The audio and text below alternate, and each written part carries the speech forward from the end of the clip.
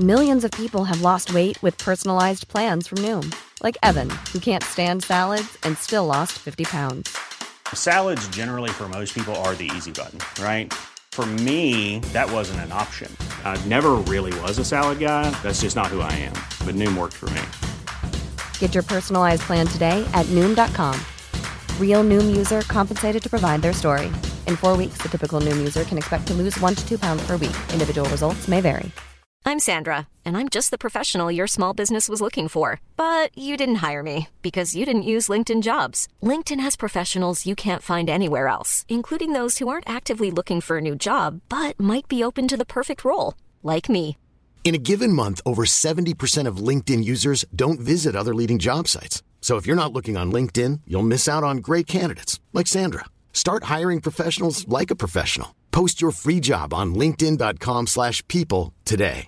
Hey, Dave. Yeah, Randy. Since we founded Bombas, we've always said our socks, underwear, and T-shirts are super soft. Any new ideas? Maybe sublimely soft. Or disgustingly cozy. Wait, what? I got it. Bombas. Absurdly comfortable essentials for yourself and for those facing homelessness. Because one purchased equals one donated. Wow, did we just write an ad? Yes. Bombas. Big comfort for everyone. Go to bombas.com/ACAST and use code ACAST for 20% off your first purchase. Warning. This podcast contains discussions of violence and sex. Listener discretion is advised.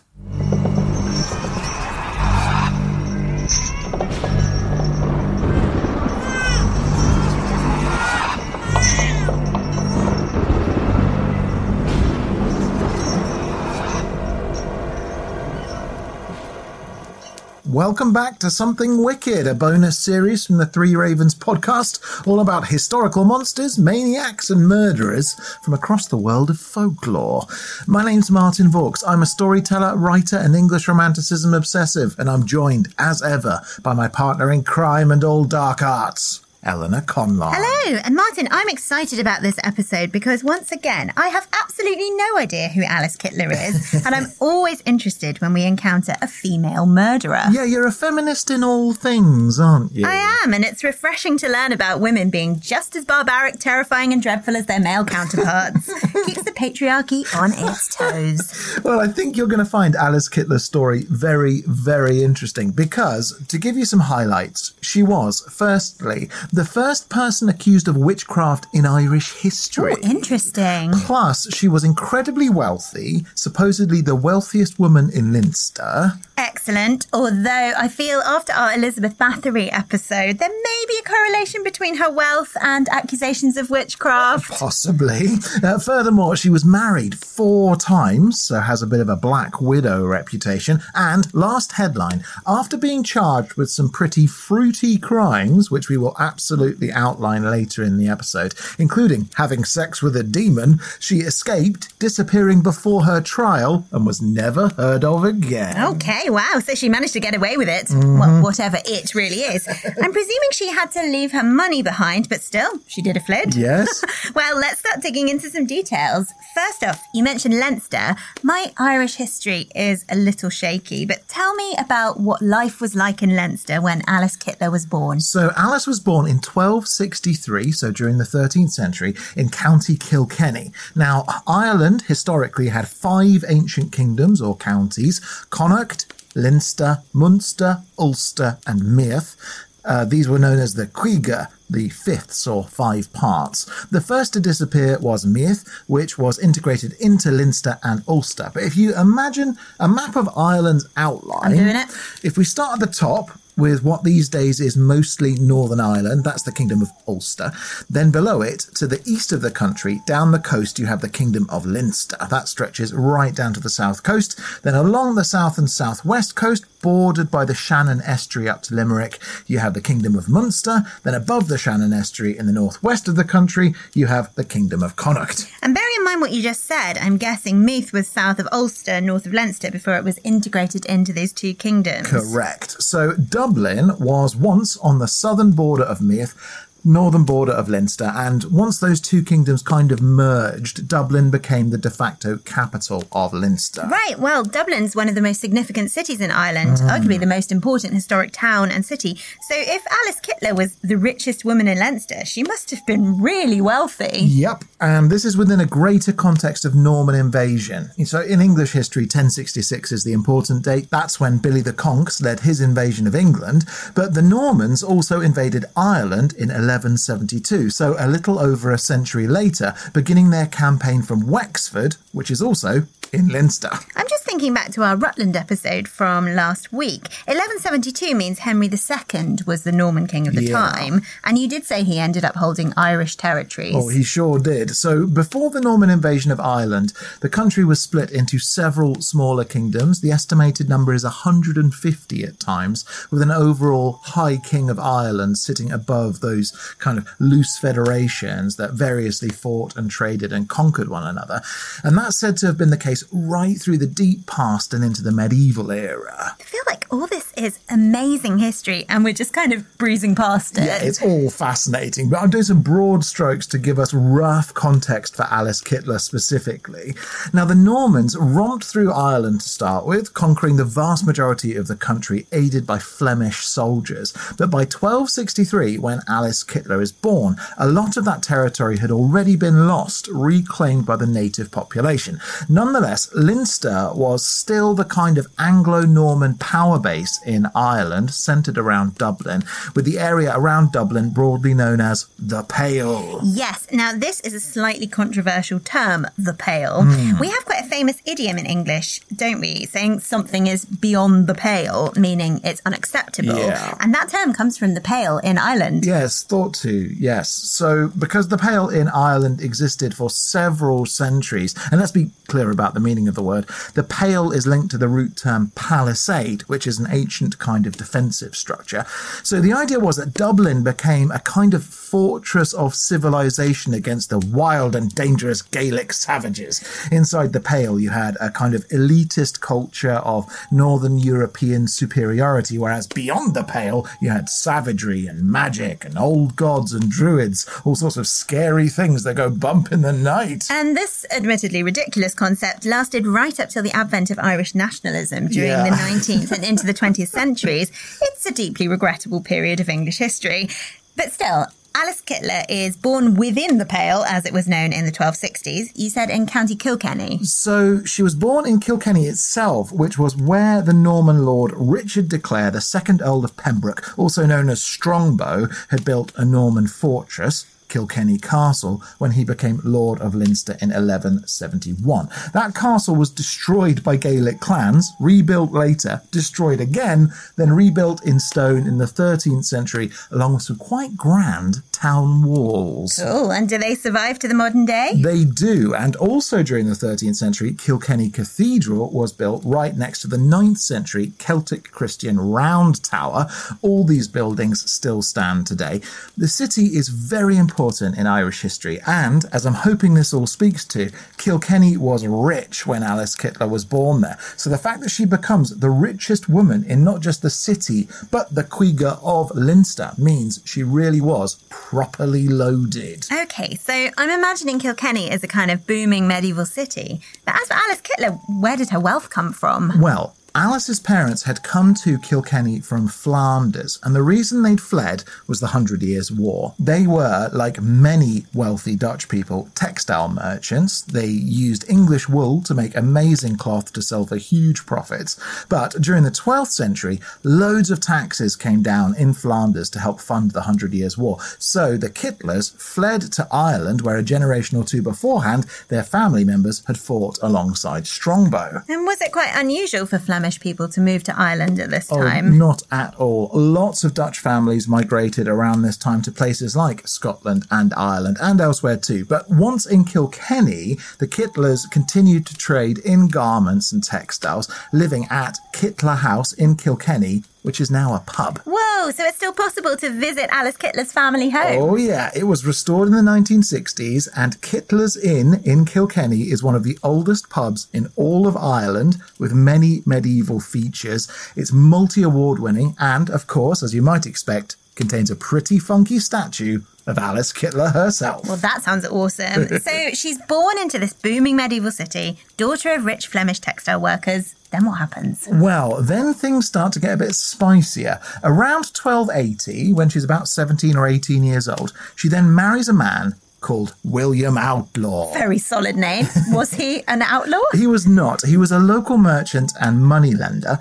So again, Alice accumulated a bit more wealth through her marriage. And then she bore William's son, who she also called William, and a daughter called Rose. Only 20 years later, William Outlaw Sr. mysteriously died, and Alice very quickly remarried a man named Adam Blund, who was another local merchant and moneylender, by which time Alice is still only 37. Okay, and do we know much about how William Outlaw died? Not for sure, although Alice and her new husband, Adam Blund, were accused of poisoning him by Rose, so by Alice's daughter, and other local people, and they were actually investigated for the crime. Blimey, but they weren't arrested. I mean, you've got to put things in context. The police, let's not forget, were only invented as a concept, really, in the 1870s, so there's still over half of a millennium before we get to what we might call a detective or police force.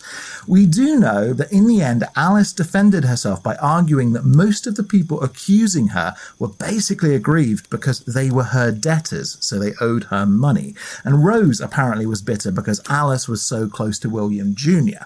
But really, Alice was so wealthy and so well connected that I can't imagine there was a terribly rigorous inquiry into William Sr.'s death. And when you say well connected, can we get a sense of the circles she moved in? Well, so Alice and Adam Blund marry in 1302, and Alice's son, William Outlaw Jr., then becomes mayor of Kilkenny in 1305. Okay. He follows in his father's footsteps in this because William Outlaw Sr. had also been mayor of Kilkenny, and William Jr. also inherited his father's business, which he worked on with his mother. The two of them were very much a team. I was going to say, because one of the trickiest things for women in this period of history is that more often than not, the law precluded them from owning certain kinds of property or engaging in particular kinds of business. Yeah, that's exactly right. So what happens throughout Alice's life is that she keeps whatever she legally can keep, and what she can't keep by law, she has signed over to William Jr.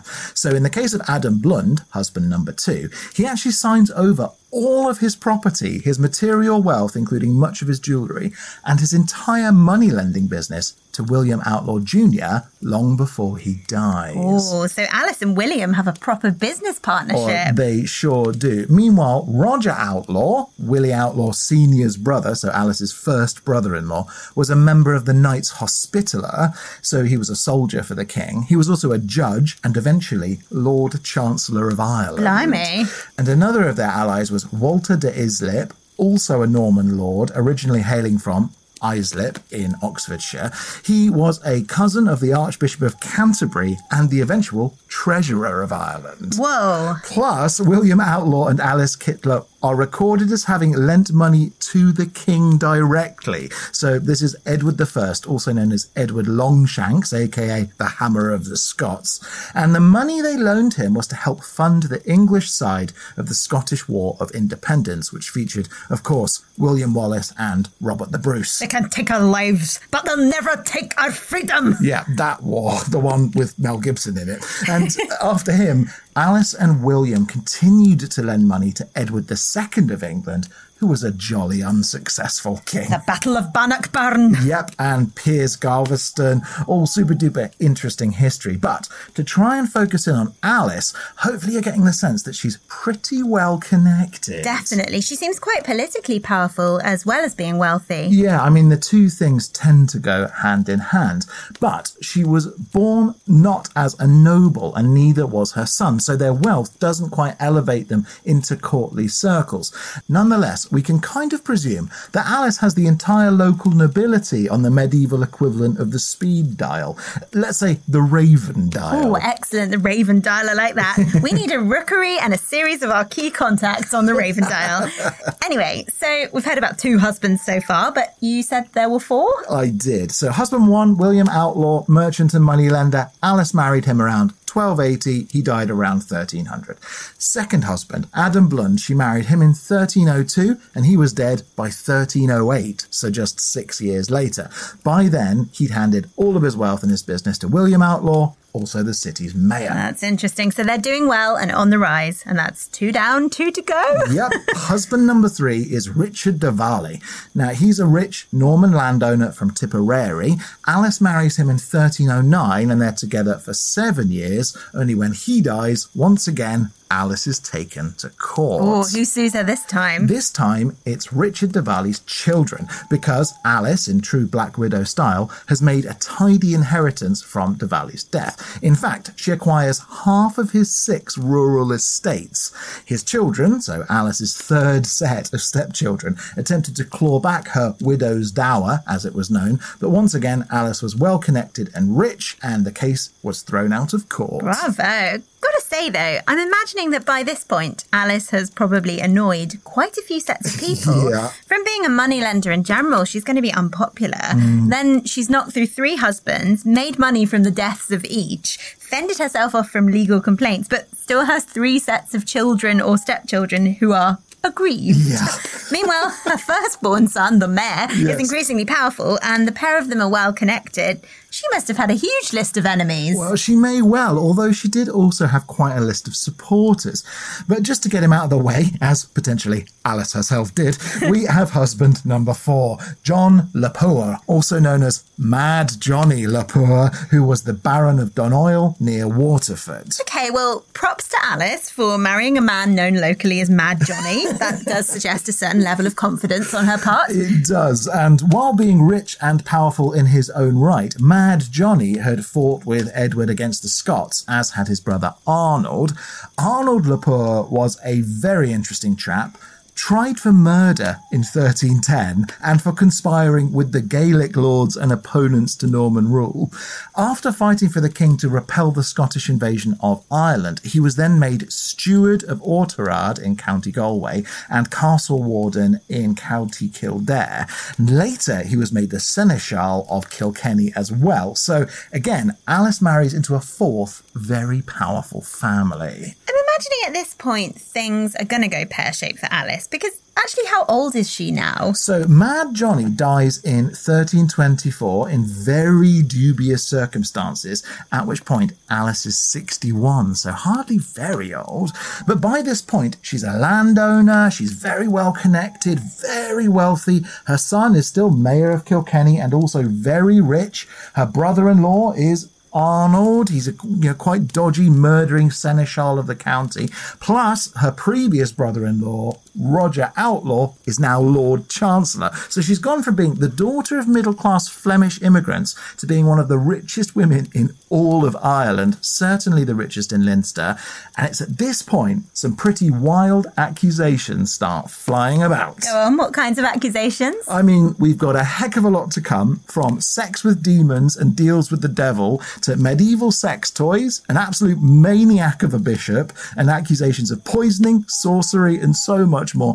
We'll start digging into all of it right after this.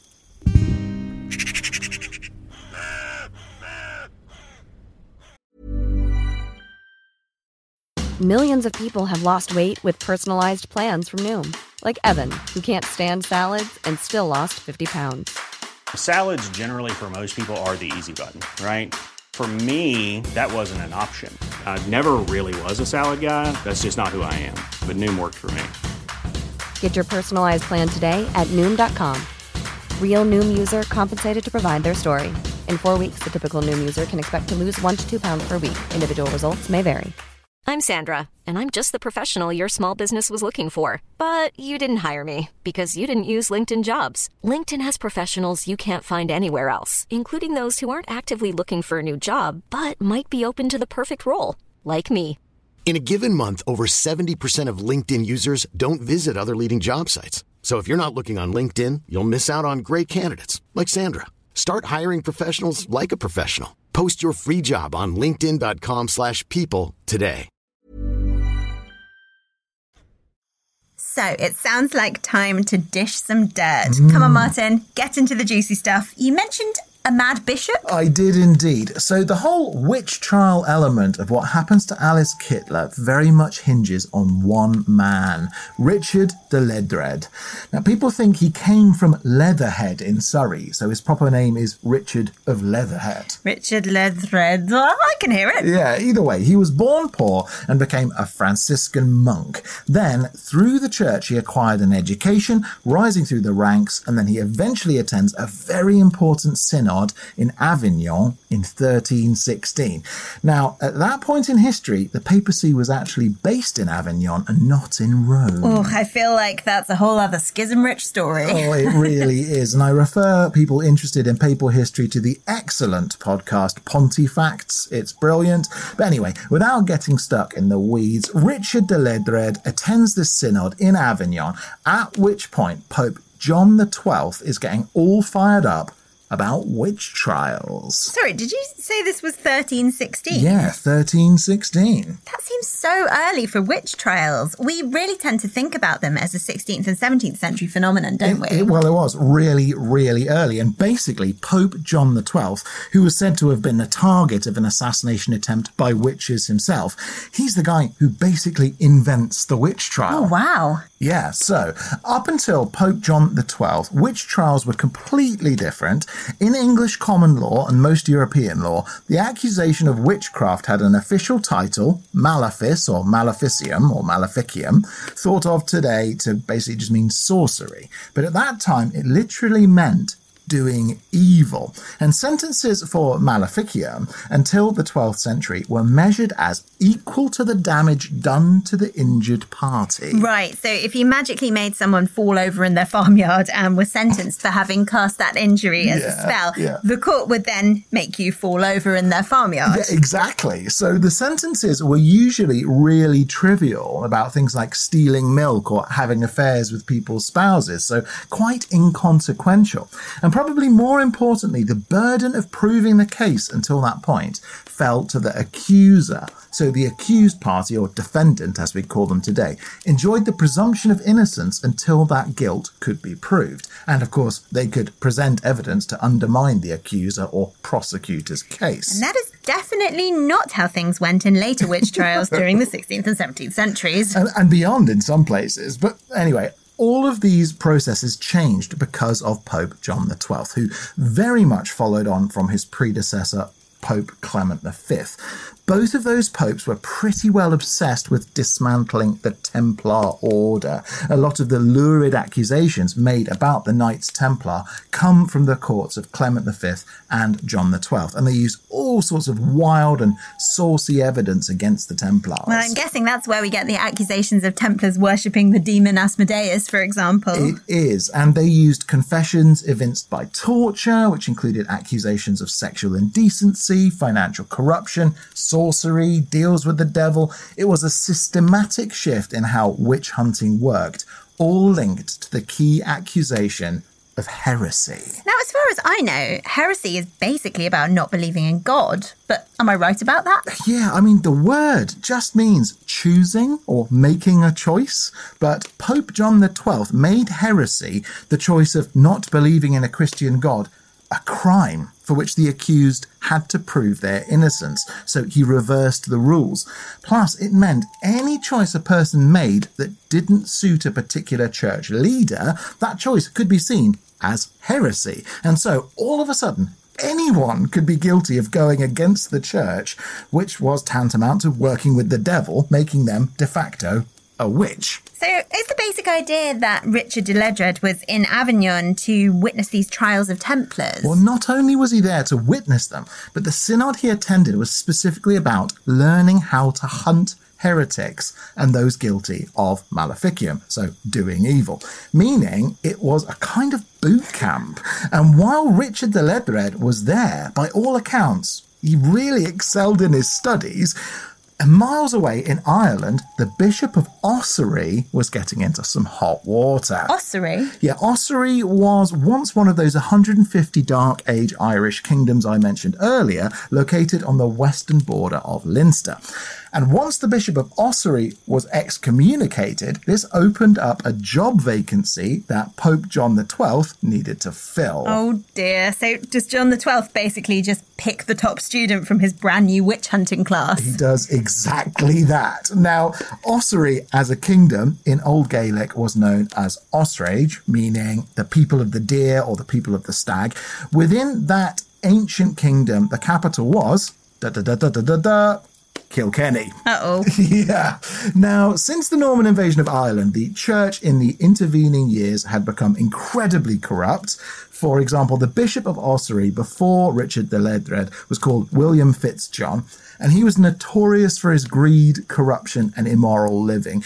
He quarrelled constantly with the papacy and the king, refusing to pass on tithes, so church taxes, instead spending those tithes on himself and on infrastructure projects in Ossory.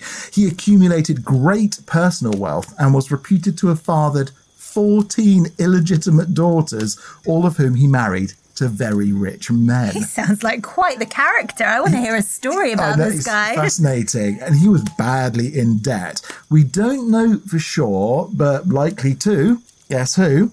Alice Kyteler and William Outlaw, who were the local lenders to the rich and powerful. This is a recipe for disaster. Yep, and because William Fitzjohn, this previous bishop, kept refusing to pay his tithes to the Pope, John XII excommunicates him and helicopters in this brand new witch-hunting apprentice and all-round maniac, Richard de Ledred. I feel like this is going to go so badly. Because as we know, the Franciscans were famously about trying to live in complete poverty. Yeah. We also call them Grey Friars, but founded by Francis of Assisi, the Franciscans literally lived in such poverty as an order that they had to beg for food while preaching and didn't want to own any property. They were quite militant. I mean, they were not chill people. Oh, not at all. And so when Richard de Ledred arrives in 1317, he starts making waves immediately. For example, he holds his own synod and brings in the Red Book of Ossory.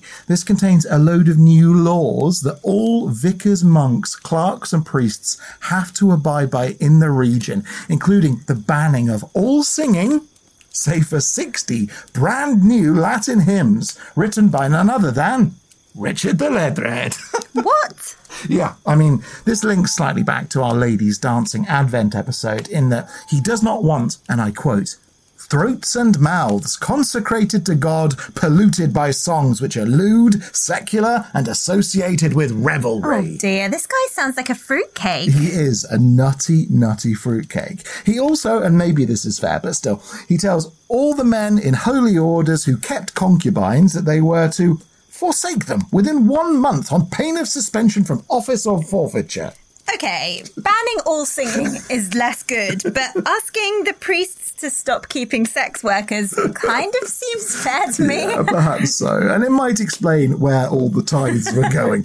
But he also says, all those who are aware of the existence of heresy, that key word, in the diocese or of anyone preaching heresy, they also had to report it to the bishop within 1 month or face the same fate. And the best one, he makes provision for the sentence of excommunication to be incurred on anyone who maliciously defames a priest or a clerk or any ecclesiastical goods or possessions. Excommunication? Yeah, so if you insult anyone or anything to do with the church, he'll have you excommunicated. Do bishops even have the power to excommunicate people? They do not. The Pope does, and they're meant to appeal to the Pope, who will do it. But they can say someone is excommunicated and then appeal to the Pope to bring it into force. Yeah, so he was overreaching, basically. He was, and there are 17 articles like those that he brings to bear, and he upsets all the people in the local church, especially as many of them must have been keeping concubines, haven't they? And then he does a very, very silly thing. He goes right into Kilkenny and he starts telling all the local people about the articles from his red book. Wait, so he just tries to foist his new rules on everyone in the city? He does indeed, and as you might expect, it does not go well. Instead, things escalate quite quickly. To start off with, people shout at him in the street and insult him. What did you call me? Oh, yeah. Well, you're excommunicated. Yeah, that's right, madam. Excommunicated. And you, sir, with a silly face, excommunicated. Yeah, suck it. Yeah, pretty much exactly that. And then, when he perseveres with his rules, he gets, and I quote, molested by officials. Soon people stop paying their tithes altogether, and then a little bit later on he gets beaten up on the streets of Kilkenny and is, I quote again, despoiled by violence of 100 shillings. So people rob him. Yep. He also gets locked up in prison by the local gentry, along with other common criminals. And anytime his servants go into town, they also get beaten up and sometimes thrown in prison too. We know about all this because in 1320 he writes to the Pope complaining about how he's being treated by the people of Kilkenny. This is absolutely brilliant. A fire and brimstone bishop, all hopped up with authority from the Pope, comes to rural Ireland and starts picking fights with the local nobility. Yep. And in response, the entire community basically gangs up and bullies him. Yeah, that's about the long and the short of it. And it gets worse and worse until in 1324, he writes to the Pope saying he has uncovered, and here's another quote, a diabolical nest of heretics. Aha! So after years of getting razzed by the greater good of Kilkenny, he discovers they're all witches. Well, kind of. An open and shut case, you might think. The Bishop of Ossory, Richard de Ledred, has a load of heretics on his hands, so, maybe he's just getting back at his enemies. Yet, the evidence he finds is pretty colourful and all centres around Alice Kyteler. Well, the evidence might be colourful, but you're going to have to go quite some way to convince me that rather than being a savvy businesswoman, Alice Kyteler was actually a witch. Oh, not just a witch, Eleanor, but the head of a coven of heretics, 12 people strong, with its octopus-like tentacles stretching out across Leinster. Come on then, what did he find? Well, it all kicks off when Alice's fourth husband, Mad Johnny Lepoer, approaches the bishop to say that he thinks his wife is slowly but surely poisoning him to death. And do we know of any evidence related to this poisoning? We don't. It's a long time ago. And no doubt Alice was around Mad Johnny's meals. She may have also been treating him with medicines. But straight away, once the accusation's made, the bishop wants to arrest her. Now, the rest of the nobility refused to let him, not least Mad Johnny's brother, who sides with Alice throughout this whole debacle. And it's worth reiterating that the man's nickname was Mad Johnny. Oh, yes, Your Holiness, my wife's trying to poison me. Oh, so my trousers are full of custard and my best friend's a giant weasel called Rupert. Do have a lovely day. Yeah, I mean, how mad he was, we don't know. Still, in 1324, he dies, Alice and her son inheriting a whole bunch of his wealth and land. Alas for Alice, Mad Johnny's children then approached the bishop, along with the children from the other three previous husbands. They all accuse Alice of using maleficium to kill their fathers and make the specific claims that she's used a combination of starvation and poison. It doesn't sound great, does it? But I imagine they're all a bit cheesed off that William and Alice have done so well out of all these deaths, while they presumably haven't. Well, that's very much the case. Although complicating matters for Alice, when Mad Johnny's body is inspected, it's found bedraggled, emaciated, and missing all the nails from his fingers and toes. Oh, well, that is pretty horrific any way you look at it. Then again, if he really was mad and died of old age, who knows the specific circumstances? Yeah. He might have refused to eat, for example. Yeah, maybe he pulled out his own fingernails. I mean, I think it highly unlikely, but anything's possible. I guess. So anyway, the bishop wants to arrest Alice and bring William Outlaw, her son, in for questioning. Alice instead calls on her friends in high places, including Roger Outlaw, who's by now the Lord Chancellor of Ireland, and Walter de Islip, the Treasurer of Ireland, and she also goes to live with Arnold Lepoer, the Seneschal of Kilkenny and Mad Johnny's brother. Who clearly doesn't think she's killed his brother, otherwise why let her in? Well, the accusation is that she and William have bribed Arnold Lepoer, but again, there's no evidence of that. Still, old Bishop Richard de Ledred tries to force Arnold to give Alice up, and Arnold responds by, once again, I love this, arresting the bishop and locking him in prison. Oh, this is so wonderful. You can just imagine this angry little man screaming and shouting. He's questing for truth, Eleanor, on God's behalf. Yeah, whatever. You can just imagine him properly losing it and the local nobility going, you know what, Richard, maybe some time in prison will cool your jets. It does not do that, of course. He emerges from his 17-day stay in Kilkenny Castle even angrier. He announces that Alice has been excommunicated and, after an investigation, files formal charges against her of heresy and maleficium. And when you say investigation, what does he actually find? Well, his investigation very much follows the kind of processes he'd seen in Avignon, by which I mean he captures Alice's servant Petronilla de Meath and tortures her, and she confesses all of these sordid, evil things she's seen Alice getting up to over the years. First, what a hateful man. And second, what did Petronilla say Alice had actually done? Well, firstly, she said that Alice had a coven of fellow sorcerers, including her servants. They included people like Robert of Bristol, Petronilla de Meath, Meath's daughters, Basilia and Sarah, John and Ellen Sissock Galrusson, Anota Lang, Eva de Brownstone, William Payne de Bolly, and Alice Favour. Right. Plus, Petronilla said Alice made dark magic-based powders and potions from some pretty spicy ingredients, including the body parts of unbaptized children, which she rubbed onto her besom to help her fly.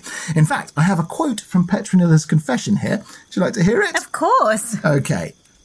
On one of these occasions, by the crossroads outside the city, she had made an offering of 3 cocks to a certain demon from the depths of the underworld.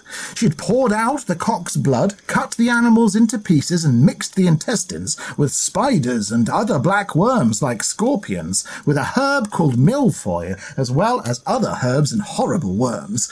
She had boiled this mixture in a pot with the brains and clothes of a boy who died without baptism and with the head of a robber who had been decapitated. Well, that's pretty grisly. It is, and it was alleged that these potions were used to corrupt, bewitch, and kill her husbands, to take their money for herself and William, and to summon Alice's 2 demon lovers. Not 1 demon lover, but 2, because 1 is not enough. Yeah, so these demons became her servants and lovers after she'd sold her soul to the devil. Well, naturally. Yeah. Why else do it? And the first one was called Robin Artisan. He served her as a familiar spirit, most often appearing in the form of a black cat, but also at times Robin appeared as a shadowy figure described as dark as an Ethiopian.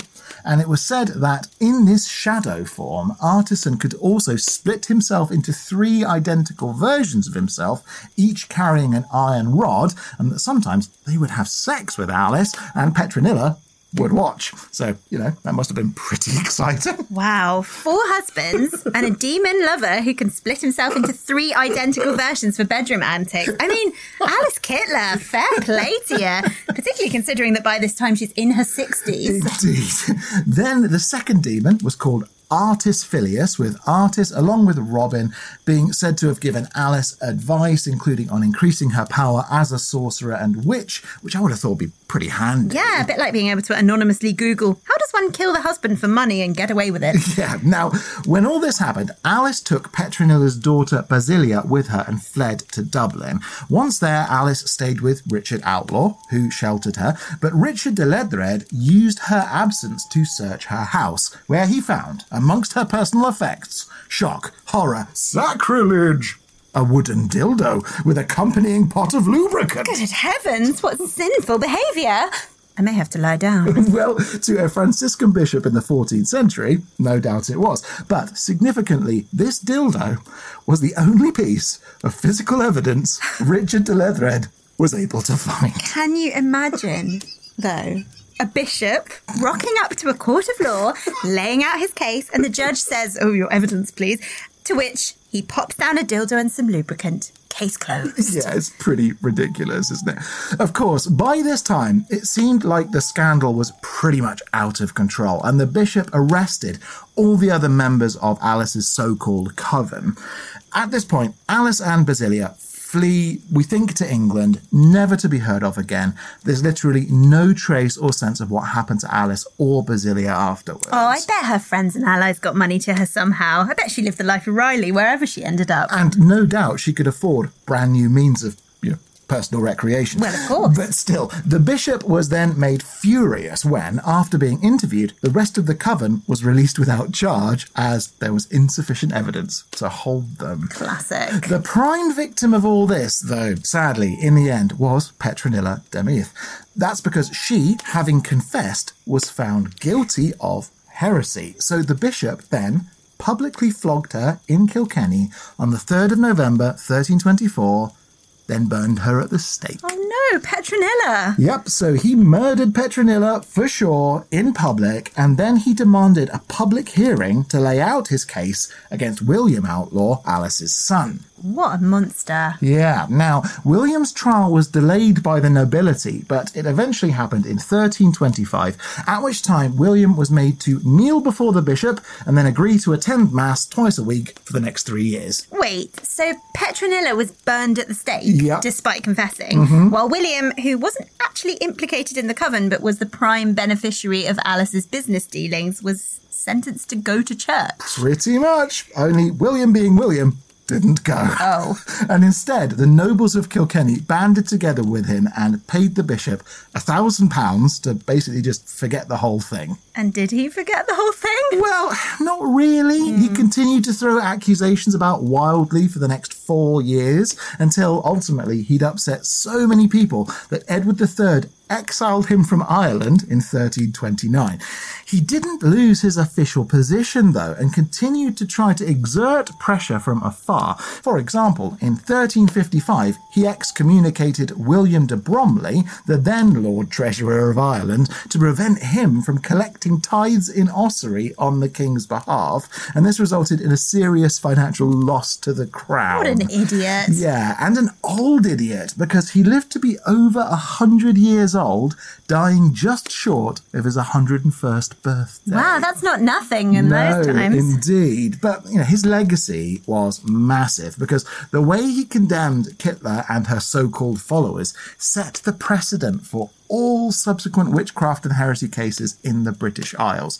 Literally, Richard de Ledred's methods and approach in this case were the foundation stone upon which all future English, Scottish and Irish witch trials were executed. That is so absurd. It was a terrible case with basically no merits. More or less. And let's not forget, sentences of burning by the stake for witches or those guilty of witchcraft continued in England until 1612, Scotland until 1727, and in Ireland, the practice continued right up until 1895. 1895? That's horrendous. It sure is. And it all started with Petronilla de Meath and Alice Kyteler being accused by Richard de Ledred, the Bishop of Ossory.